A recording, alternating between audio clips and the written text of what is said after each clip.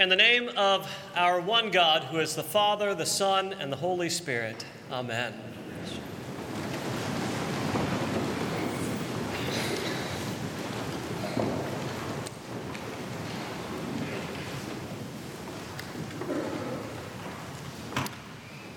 Recently, Paul and I had opportunity to travel to Atlanta for our 30th high school reunion. And as you might imagine, we were being Christian people, we were very excited to see old friends and certainly hope we look better after 30 years than they did. And it was a great, if we're being honest, it was a great time and it was a great opportunity to go over. One of the funny things about Paul and I, and there are many, but we met in driver's ed, so we've known one another for a long time, and we graduated same class, went back to our high school reunion, and we had a great time again. Saw old friends, was wonderful to see them again. And one of the things that I discovered, and I anticipated this to some degree, and it's not unique to high school reunions, but I find that as a clergyman, when you go out, there's nothing like a few drinks for people to begin to tell you what they think about God and the church and what's on their mind. And this was true at the reunion on a number of occasions when I would be off to the side with someone. They would say to me, "I really need to talk to you." That was sort of a common refrain, and certainly not because I have all the answers and my act entirely together. You know better than that. Most assuredly, that is not the case. But they are what is endemic to the human condition. They're people in search.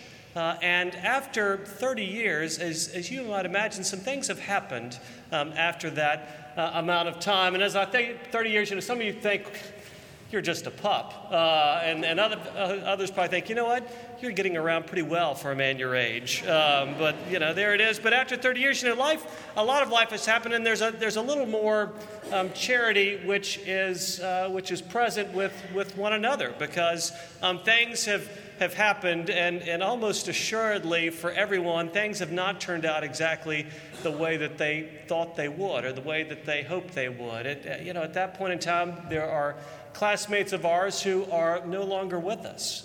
There are classmates whose lives have changed dramatically through loss and through disease and through the various challenges that life brings our way. They're certainly in the midst of that as well, blessings that we were able to celebrate and give thanks for together. But in the midst of all of this, and as I say, a number of occasions, people say, I really need to talk to you. I want to talk to you some more, because they're in search.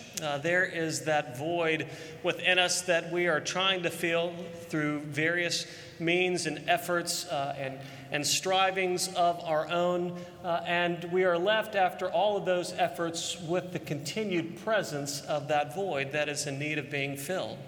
And in particular, one guy that is he's a successful guy, outgoing guy, confident guy, but he came up to me, and he was one of the ones that said, "I really need to talk to you. My life is a mess," was what he said. And as you might imagine, as he said that, my heart breaks for him. And I imagine as our hearts break for one another. And one of the things, in addition to my heart breaking for him, and that he looks great on the outside, but on the inside he says, my life's a mess. I need help. And while my heart breaks at the same time, that is the beginning of opportunity for him. That's the beginning of opportunity for you and for me when we come to that point where we say, you know what, I really need help. And part of my concern as he shared that with me was this: all too often, and it's not just those people, it's you and me as well, the church and Christians aren't always the most helpful people when people come to those situations in their lives. And my fear is that perhaps for him and any number of other people over the years, what they have heard from the church is basically our modern-day Phariseeism. Yes, you're right. You need help. And here's what you need to do. You need to stop doing this, and you need to start doing this. And once you stop doing this, and once you start doing this, then God will intervene. Then you might have hope. Then things might begin to be better. Well, let me ask you, is that not a burden? Does that not sound like additional baggage laid on you? Because I was going to say I don't know about you, but I do know about you because I know about myself as well. And I'm well aware that all of our best intentions and human striving and human efforts on their own will not bring about the change that we need in our lives. It's funny, I've shared this quote over the years. Robert Capon was a theologian, seminary professor, Episcopal priest, author, any number of things, a fabulous cook, any number of things over the years in his life and his ministry.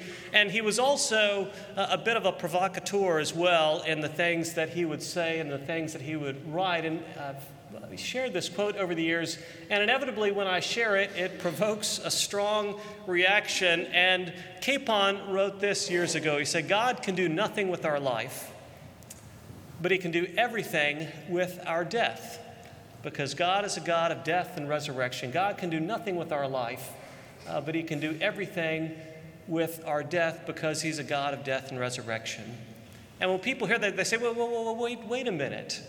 Wait a minute. You're saying that God can't help in my life? And no, that's not what Capon is saying. What Capon is saying is this, is that any hope of salvation that we have in our lives, any hope of our lives being transformed and changed and filled comes through our death and through the work of God, rather than through our own efforts and rather than through our own striving. And that's a challenging word for us to hear, because we want to think, well, wait a minute, I'm fine with acknowledging that I need help, but I'm not okay with saying I'm helpless. But that is exactly what God says to us repeatedly.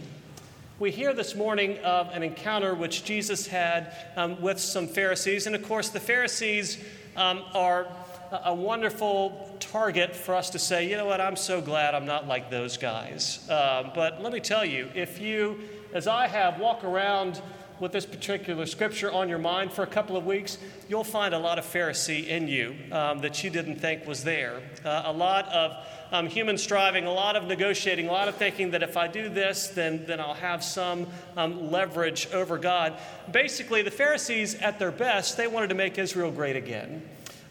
They were, in their religious efforts and in their religious striving, trying to draw themselves to God, trying to make themselves better, trying to make the world around them better. So well-intentioned in their efforts, well-intentioned in their beginning place, but the challenge with all of our efforts to measure up to God, all of our efforts to save ourselves, inevitably, human nature comes in, and those best intentions and those best efforts are distorted.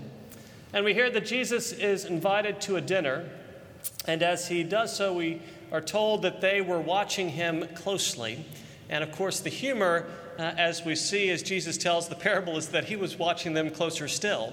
And he shared a parable to expose them in doing what people do. And as I say, it's not just those guys, it's you and it's me as well. They gave to those that they thought would repay them. They invited those that they thought would help them in some way in their lives or in their faith. There was always an angle that they were working. They were very focused on the externals, but not focused upon the most essential things. They were basically caught up with the religious cufflinks.